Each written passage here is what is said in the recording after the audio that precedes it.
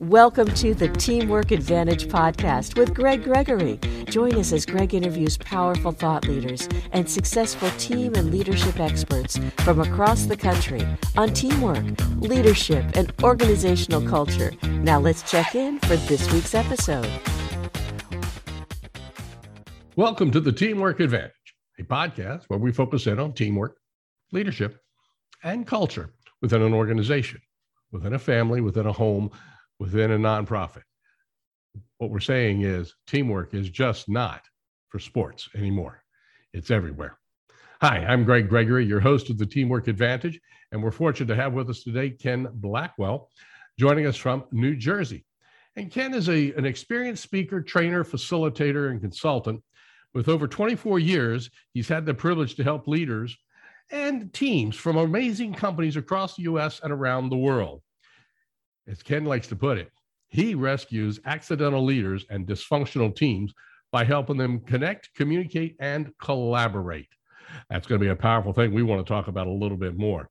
He also believes that so often it's the gap between our intent and our impact that prevents us from achieving our own goals, whether it's professional or personal goals.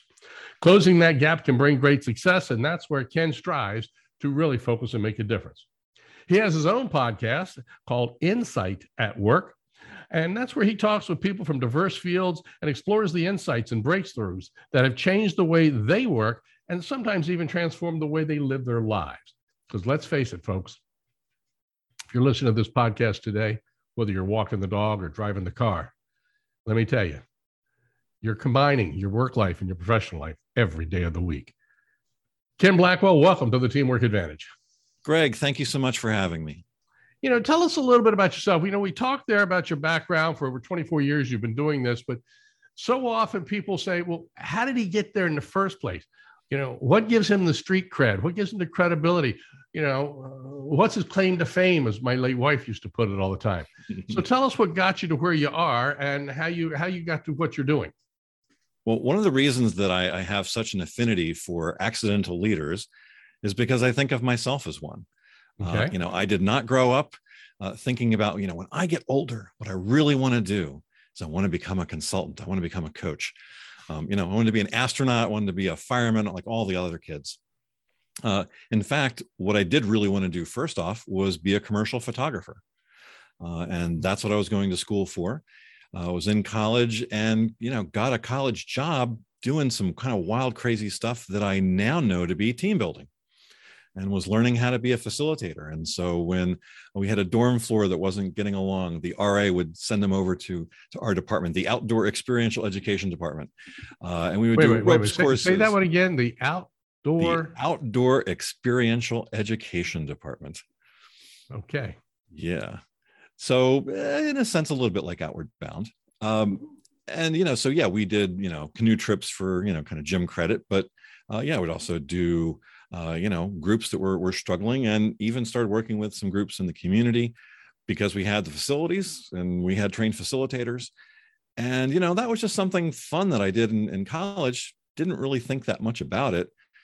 Came back to New Jersey, was working in photography, and by accident came across a company that was doing that crazy stuff that I did in college. And, one thing led to another. And then you get to one of those career points where you're like, okay, I need to make a decision here. And it was either to invest a ton of money into a studio and buying a lot of photography equipment, more than I already had, or make a transition. My self-assessment was, I'm a really good, but not great photographer. And this other stuff, I actually really like a whole lot more. I get a whole lot more passion out of it. I seem to actually be better at it. And so I made that shift, and that turned out to be very prescient because just a couple of years later, digital hit and blew up the commercial photography industry, wiped out a lot of people because it became so much easier, to do photography. So disruption on just a global level. And then, for the last 24, 25 years, I have been working with teams, leaders. As you work with leaders, that's developed into executive coaching, and then, kind of just expanding that out as you go. But the core of it has always been, how do we get along? What are the interplays between us? And that goes right back to college is, okay, what's not working here? And the essence of that is relationship and connection. Mm-hmm. It's fascinating because so many folks that I've talked to on the podcast here, I'm sure you've run across this as well, they're not really doing what they set out in college or in life to do. I mean, I'm the same way. I mean, I came through a real estate and mortgage banking background, and I just kind of enjoyed taking seminars and training classes. Next thing you know, I said, I think I might like to try that. And next thing you know, I got a contract to doing it. And, you know, it's one of those accidental things that come into play, and it ignites a fire that's just fascinating for all of us. What is an accidental leader now? So you work with them and you rescue accidental leaders. So tell us about that. Dysfunctional teams, we've all heard the term. But what is an accidental leader? Are you talking about somebody who got promoted, didn't want to be promoted, or what are we looking at? Sometimes, as you're just saying, the path that we start out on isn't the path that we end up on. Right. And sometimes that's because of different choices we make. And I think, that we explore in college, and that we open our horizons some, and then we find maybe what our true calling is. I think that's a fabulous thing. But in work, there are times when somebody's really focused on that thing that they're doing, and suddenly find themselves looking around and saying, well, I'm actually in charge of these people. I've got a team. They're all looking at me for answers. What do I do? I've coached some folks who, one guy in particular I'm thinking of, knew he was going to get a promotion because, a fellow above him was going to retire. And then his boss took a package to go somewhere else. And he suddenly found himself promoted, not one level, but 2. Wow. The scope of making that 2-level jump was enormous and overwhelming. And, he was really at sea. He was lost. He just wasn't anchored.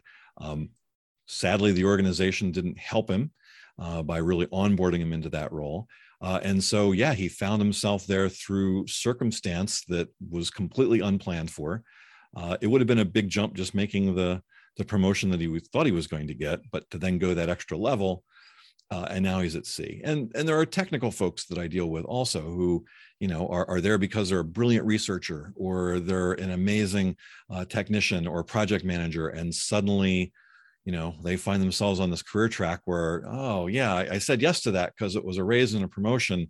And I kind of overlook the fact that people management is part of that job. It's a huge part of that job. Yeah. And in fact, sometimes it's a completely different job. I think of the sales folks that I deal with. You often have that really talented, amazing sales professional who gets promoted to sales manager, and then suddenly isn't doing sales anymore, but people management, and they struggle. Yeah. I found out that a lot of people in management, in the first level leadership anyway, a lot of them got the job because they did the job right. They did the job very well. And then they say, okay, I can do this. So they even apply for, or sometimes they just get promoted into a sales management or a next level leadership, and they don't have a clue what they're doing. And then they fail. And they don't know who to blame. They want to blame themselves. They want to blame the company. The bottom line was everybody's a little bit at fault because we're not giving them the proper training. So what's something you do with these leaders? What's something that you pride yourself on in helping these leaders do once they've been realized they're accidentally in leadership? I think part of the biggest thing that they need is perspective. Because when you're untethered, when you're unanchored, when you're bobbing around, you don't know which way's up. Yeah. And so, to just have someone there who's on their side, who's working for them rather than the organization, someone who doesn't have a political agenda, someone who doesn't have the company's interest over theirs, suddenly that gives them a reference point. And I think my best self is being a mirror, being a clean mirror that allows them to see themselves, many times to see and hear the things that they're saying, because that's their answer. It's not that I'm bringing their answer. They usually have it. but because of all the things that are going on, and again, not being anchored down, they can't see or hear it, but being able to reflect that back, even if it's something they disagree with, that suddenly becomes a reference point, right? And enables them to start to figure out what's the path ahead. Right. And what you're doing is you're helping guide them there. You're not telling them how to do it. And that's key. It's like, I'm here in Annapolis, Maryland, and we go out on the boats. And when I take people out on a boat, we often say that if we do have somebody fall overboard, keep your eye on them.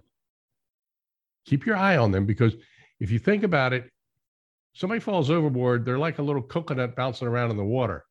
It is easy to lose sight of them quickly. Mm-hmm. So when we keep our eye on them, then we can know what to do, how to throw them a lifeline, what we do here, how do we do certain things, how does the captain react? Everything kind of comes into play, and the team starts to work together for that. And that's, in essence, what a coach is doing, is giving you that lifeline, letting you, keeping their eye on you and helping you go through that. Is that a marginal I think that's analogy? An excellent metaphor, because those accidental leaders, they've fallen overboard. Or sometimes sort of been shoved, as circumstance might have shoved them off the side. Let's not go to the shoving part of aspect of things. Yeah. And sometimes they may have just jumped. Well, sometimes you think there's going to be some solid ground there, and there isn't, or the deck was there a moment ago and it shifted, and now suddenly, the landscape's different. And now I'm fighting for my life. Yeah. Like a pandemic. Yeah. Yeah, which has caused such amazing disruption. Right. So let's talk about the pandemic. I mean, there's people that are saying we're coming out of it. Some people say we're not coming out of it. Some people say we won't be out of it for another year. Regardless of that, how has the pandemic changed our leadership, even in the last 18 months? I think one of the amazing things it's done is it's broken down some walls. Because of Zoom, because of video conferencing, we're now seeing into people's homes. Now some folks, have got the green screen up and but other folks, it's like, okay, yeah, you're seeing some of their decorations, you're seeing some of their family life.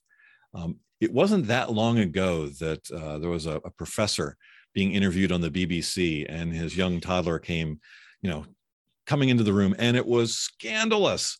Oh my goodness, terrible. And he was incredibly embarrassed, and his wife was embarrassed, and oh my heavens, that's gone away.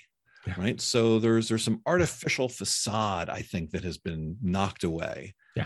And we're starting to really see people now, which I think is a really good thing. I think being able to start to connect with folks is good. Again, you said the key word there, and it's people. Whether we're in Zoom or whether we're in person, we are people.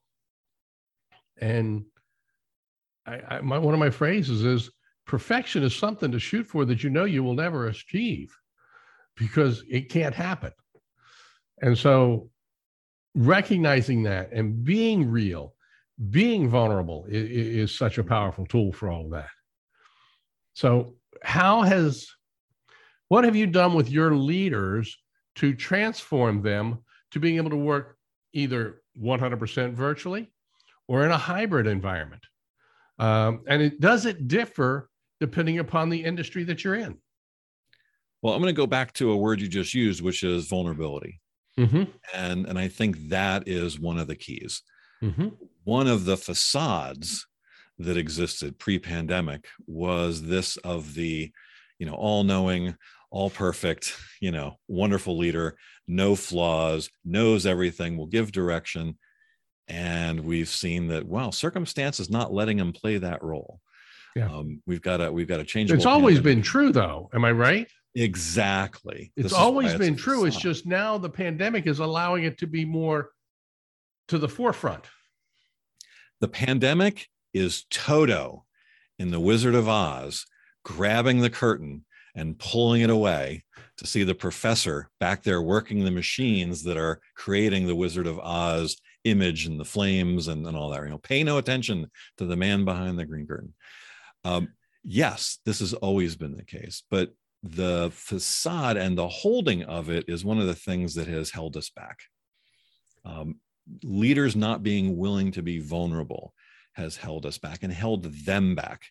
And so being open, being honest, having some frankness, being candid, all of these traits, I think, are coming out of the pandemic because it's forcing some of us to be there. But I think we're also seeing it is the way through, and rethinking how we're setting up these relationships between leaders and their teams, individuals, colleagues. We're having to navigate a new medium of interaction.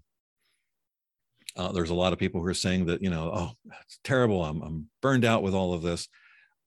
I don't think it's the medium that's the issue here. I think it's how we're going about trying to connect with one another, how we're going about interacting with one another, and the roles. How we're using the medium. Exactly. People have talked about the shift to virtual. And I was talking the other day, it's like, I've been using virtual technology pretty much all my career. I used to coach folks virtually, 20 some years ago. We used this technology called the telephone. And it allowed me to be in New Jersey and them in Texas or California or Utah, wherever they happen to be. And we're able to do that work. And now we just have, some more information flowing through. It's not just audio. We have visual now too. So you're right. It's how we're using this medium. And I think one of the things the pandemic is forcing us to do, and leaders need to do, is to really think about that and be intentional about that. It's not just, the computer version of real life. Yeah. Not the computer screen version of real life. It's a different medium and it needs to be approached differently. Absolutely. And the biggest challenge that a lot of my clients have come across is they're not having those impromptu conversations, water cooler conversations, lunchroom meetings, elevator talks, anything of that nature is just not happening. And they're, quote, on all the time when they're on the screen. They've got to be on, they've got to be turned on, they've got to be into it, and that's not necessarily the case. There are some people in the neurodiverse arenas where they're uncomfortable being on camera. And yet they're brilliant people, so they can bring things in. So the leader has to recognize that aspect of it. You've got others that when they're focused on the camera all the time or on the screen all the time, they get burned out so easily. And they need to, change. I mean, it's been said that when we're on camera, our blink rate drops 20 to 30%.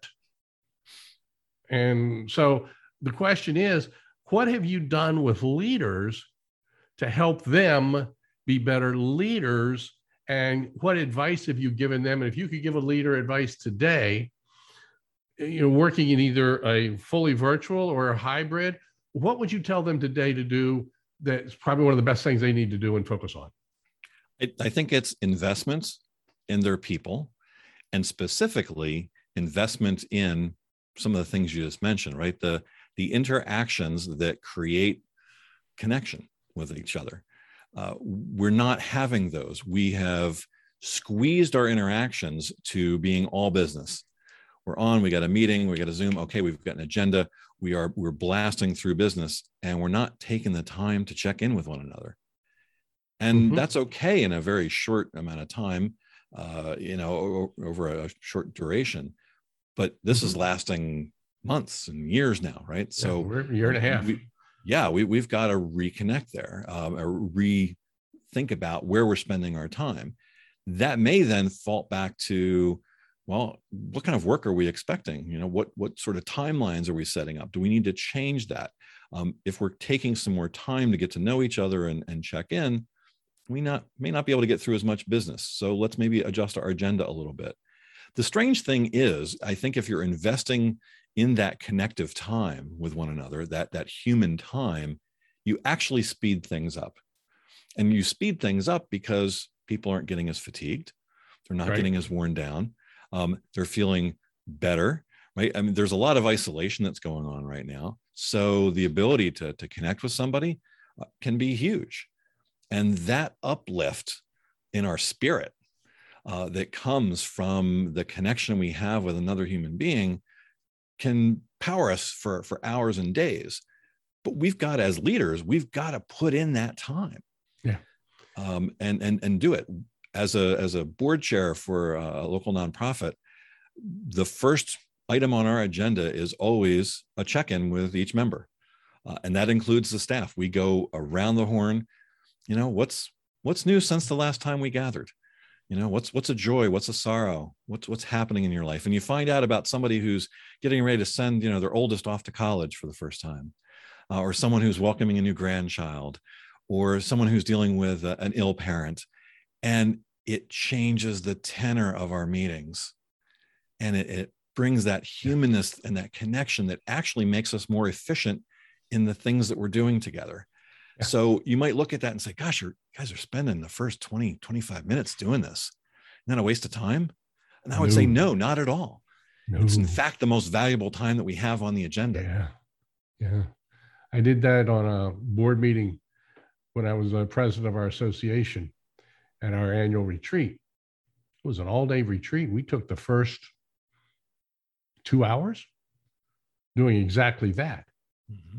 And what we found, and correct me if I'm wrong, what we found, we had a better connection, no doubt.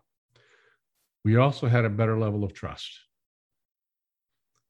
How important is the trust in a leadership capacity in this pandemic? It's the only thing that matters, I think. Okay. I think that we overvalue technical skill. We overvalue, delivering on KPIs.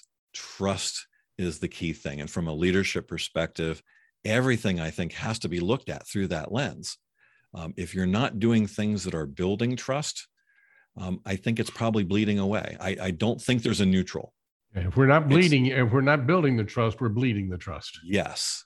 Mm-hmm. So what are you doing? What are you doing to connect with your people and build some trust every day? If you think about it like a bank account, if that's how your brain works, are you making deposits? Because every time you push somebody, you need something, that's a withdrawal. Yeah. You're right back at, what is it? Habit number 1 from Dr. Stephen Covey. Yes. Okay. The emotional bank accounts and being proactive. There's absolutely no doubt about it. We've got to make deposits into different people's emotional bank accounts. And I think what we're finding out is nothing's really changed in this pandemic. It's just how we go about making that. The fact of what we have to do does not change. Maybe how we go about doing it changes. I had one client who actually literally put up a virtual water cooler in behind his screen. Bought a water cooler and set it up in the back. Says, here's our virtual water cooler. Let's have our conversation, and things of that nature. Anything at all to create that continuity. I love that. What are some things you're seeing? What are things that you have seen your clients doing from a leadership standpoint, either at an executive level or all the way through to a small team? What are you noticing? The era of the virtual happy hour is long dead. That it was a that good worked try. For a few months. It really was. And kudos to those who did that. And maybe here and there, but I think as with anything, too much of it in your diet, and it gets to be not a good thing. Yes. Right now, we're in this interesting place where we're really struggling with some decisions around how do we actually team, particularly as we return to the office. Now that's not full on, so some are returning to the office, some aren't. We've got rules and regulations within some buildings. Teams that are coming back are finding that they actually can't meet because the conference rooms, the number of folks who can meet in those conference rooms have been halved, and there just aren't enough conference rooms to go around. So then they're wondering, so we came back so that we could meet, and we can't meet now, or we have to be so far apart from each other that we can't meet. Should we just go back to Zoom? We're actually doing it okay then. So some of these real life struggles of the logistics of how are we going to return to the office when we've got these hybrid rules and safety rules to deal with. Yeah. And I'm seeing reports all over the place about how many percentages of people who would rather just stay working virtually the whole time. And I think from a productivity standpoint, I think I get that. From a continuity standpoint, I'm not sure. What are your thoughts? I think that's the big question, right? Is, okay, we can actually do work. And I think when people are given the freedom to design their workday, particularly when there's not other impinging factors on them, I think they're going to make better decisions there. Mm-hmm. So then the question is, all right, how is it that we do need to come together, and for what? There's a big argument that collaboration needs to happen face-to-face. I think it can happen face-to-face really effectively, but I also think it can happen virtually really effectively. And that's the experiment that a lot of clients are going through, is trying to figure out, well, how do we do this? The tools are getting there. And I think that's one of the great changes that's happened with the pandemic, is that we just are getting more and more tools. As there's economic opportunity right now, companies are putting energy there and designing these tools for us to use. And whether it's, Miro boards or, any of the other ways that we can collaborate, and the virtual whiteboards, those things might make it a little bit easier to do that virtually. But the little things, I think, are where we're struggling to figure out how to backfill.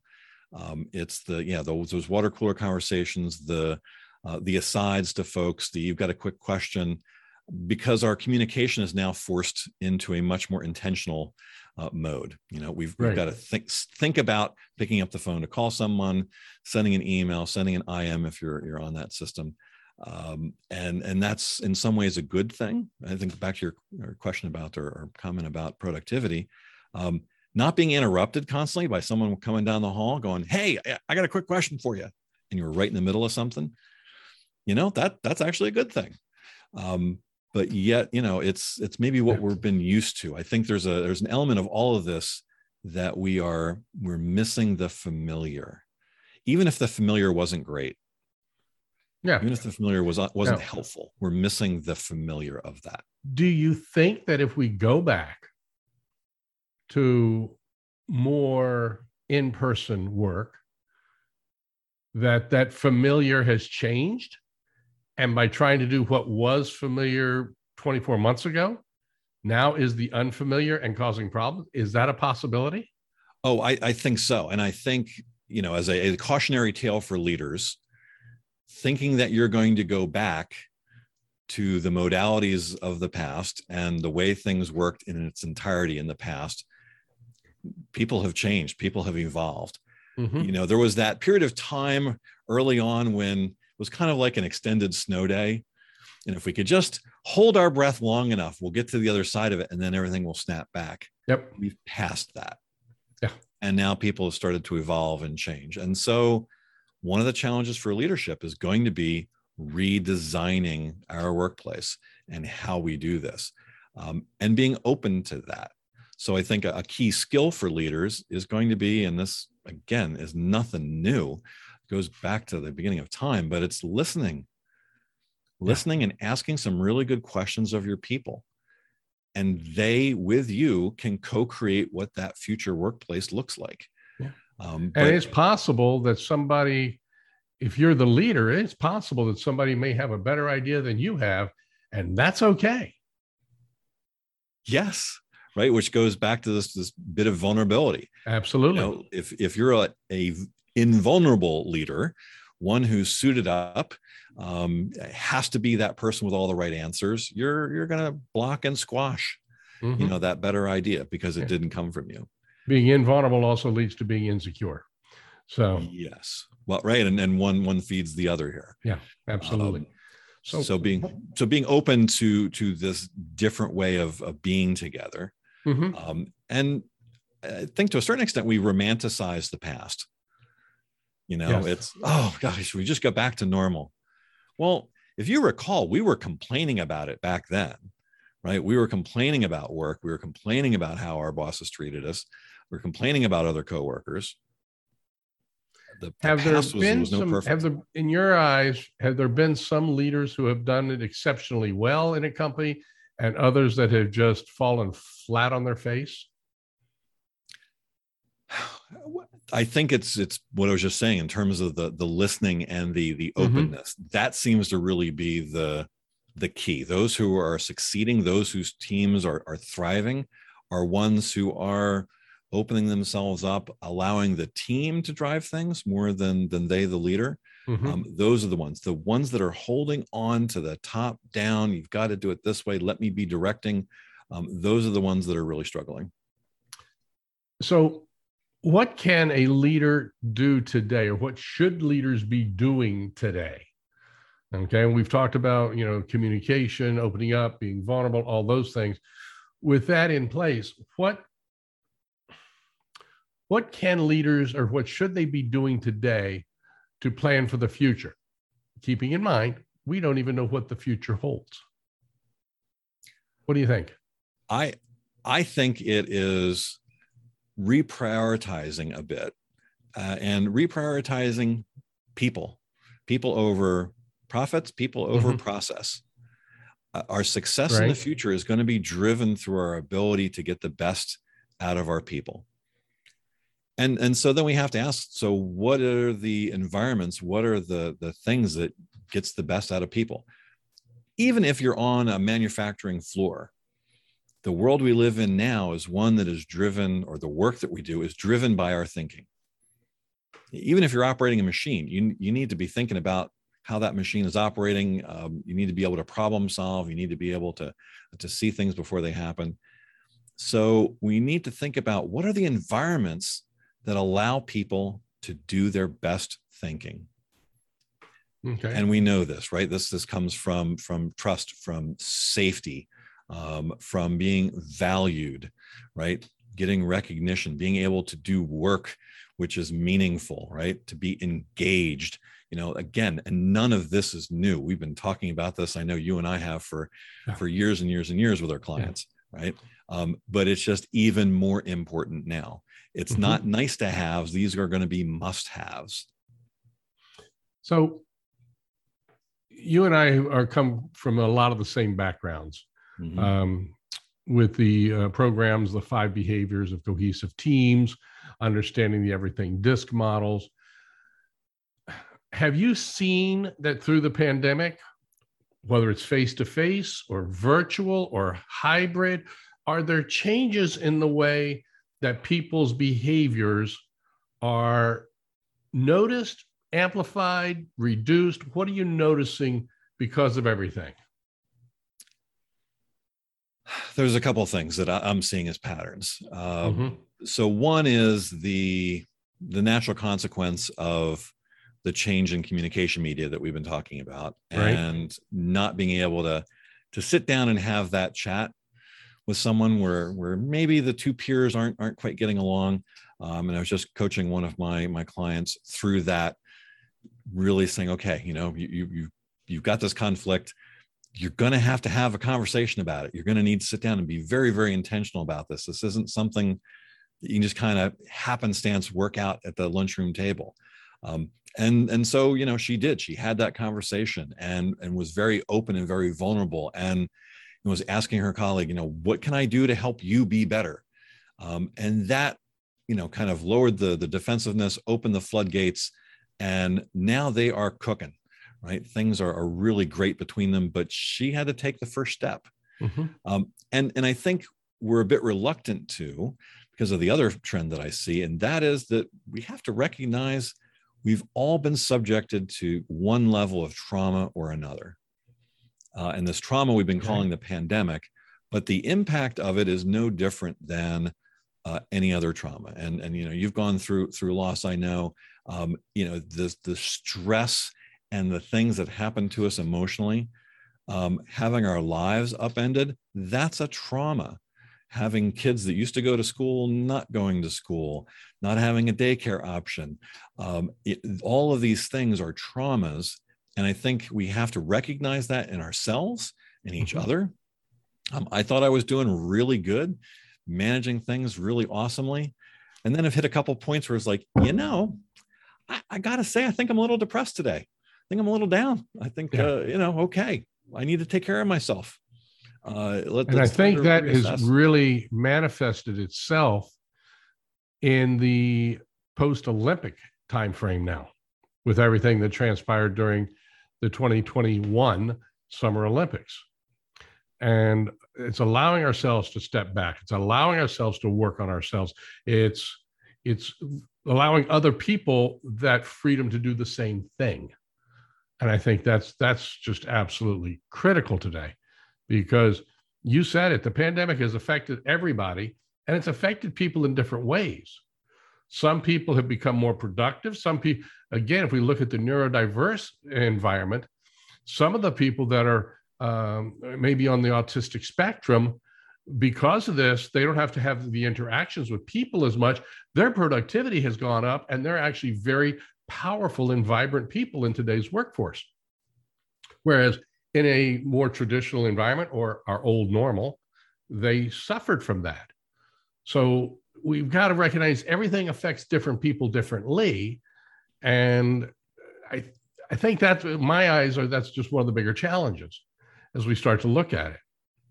So the question now becomes, leaders and teams getting together, are there things that the team members can do? Are there things that executives can do?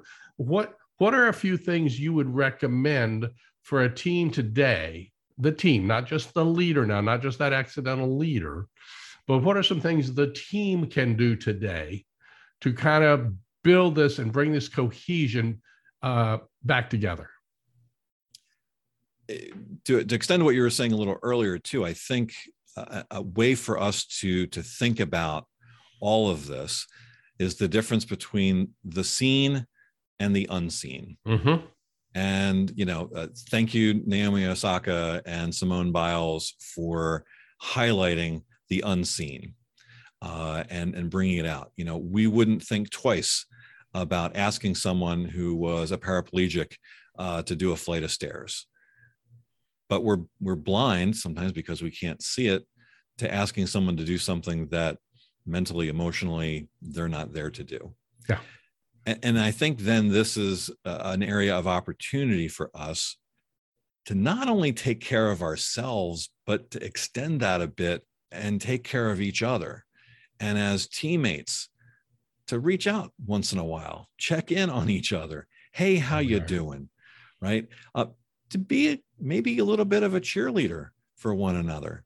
The psychological safety that we talk about when we have these environments of trust, come from knowing that you can be vulnerable, that you can open up and won't be attacked for doing so.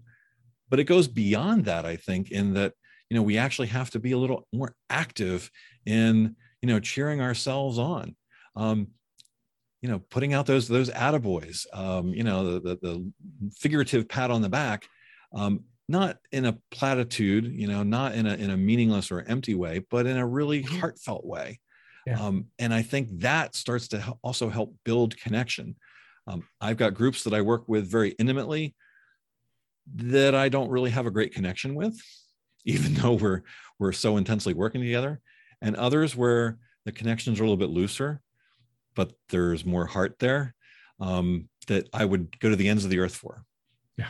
Right. So it's not about the amount of work or the closeness of it, but the quality of the interaction. Right. So maybe let's think about the quality of our interactions versus the quantity. And how can we make the best out of that? Particularly if we're limited a bit, with a virtual world, well, let's take advantage of those interactions and, maybe start with a little bit of a check-in and how you're doing. Make a little bit more allowances for each other. There's an anger out there that if you have driven at all in the last few months, you've experienced. I've never seen it in my lifetime. There's just a road rage, people cutting each other off. It is nuts. And it's not just on the roads, it's everywhere. People are short. And again, it's the trauma. Standing in line at the coffee shop, at the grocery store. Yeah. It doesn't matter. The parking lot. We've got to take a step back. Yeah. Yeah. So, all those people that you see in a coffee shop, and you're like, wow, those people are really angry. Well, guess what? You're working with some of them, right? I mean, they're all out there and we're all traumatized a bit. So we just need to give each other a bit more grace. Yeah. Just maybe give them a benefit of the doubt a little bit, just pull back. which is hard to do when we ourselves, right, need some of that, right? So perhaps we can give it to ourselves. It's hard for us to pull ourselves back. Yeah. But, perhaps we start with ourselves, but, myself, I find it easier to extend grace and that heartfelt things to others. And then, myself kind of catches up behind that a bit. I'm using, works for you. Yeah, I'm using something that some people don't even realize I'm using at times. And that is, I'm having people hold me accountable, or I'm checking in on them for that same reason, because I can't control myself sometimes. I want to just keep pushing. So I need somebody else to say, hey, it's okay to slow down, things like that. And I think that's so critical. As we wrap things up here today, because we could go on for this for a long time right now, but as we start to wrap it up, question is, are you seeing more accidental leaders since the pandemic, or are there fewer? What are your just off the cuff thoughts on that? I'm seeing a few more in that we're seeing a lot more turnover. I mean, you don't have to look at the news too deeply to see this turnover. And, my take on it is that it's not the great resignation, because people aren't quitting work. They're not stopping. They're not leaving the workforce. They're leaving jobs. They're leaving bad work environments. They're leaving leaders that don't inspire them. They're leaving, low wage situations, but they're going off and they're doing something else. Yeah. So there's a tremendous amount of turnover that is absolutely going to lead to more folks kind of in that accidental leader place. But, this is both a danger and an opportunity for individuals and leaders as people reassess, what is it about work that I like and I'm willing to do? You better have a workplace, you better have an organizational culture that is going to draw people in, because what used to work, or what you used to be able to get away with, you're not going to get away with anymore. Yeah. It's like the old commercial back in the day. It's not your father's business anymore. Yeah. It's not the same environment. Yeah. Ken Blackwell with Enclaritas. How can people reach you? We see you're on the screen here. If you're watching this on video, he's got it up there. But why don't you spell it out for everybody, so those that are listening can find you and search you out for anything? Sure. So the company that I have is called Enclaritas, and that's INKLARITAS.com. You can hear me fairly regularly on my podcast. That's Insight at Work. And I think now you can find it pretty easily, but if you search Insight at Work with Ken Blackwell, it should pop right up. And every now and again, I get myself on Twitter too, at K_Blackwell. All right. Well, Ken, it's a privilege to have you on board here. The work that you do, helping teams, helping accidental leaders, is absolutely invaluable. Organizations need to reach out to people like yourself to help them grow and focus in on the people aspect of it, because that's where most organizations are really suffering today. It's not in the financials necessarily. They're suffering in the people, which of course is impacting the financials. Thank you once again, Ken Blackwell, for joining us right here on the Teamwork Advantage, where, once a week with the Teamwork Advantage, you can gain skills. And Ken's helped us with some of those today that are both insightful, impactful, and ideas that you can use right away. My expression has always been, having an average day is just being average. So until next week, remember, you're not average. So when you listen to the Teamwork Advantage, be sure to make it an excellent and exceptional day. Take care. Bye-bye. This has been the Teamwork Advantage with Greg Gregory. To learn more about how Greg can help your organization develop a powerful winning culture, visit teamsrock.com. That's TEAMSROCK.com. Be sure to join Greg next week when he interviews another exciting and powerful thought leader on the Teamwork Advantage.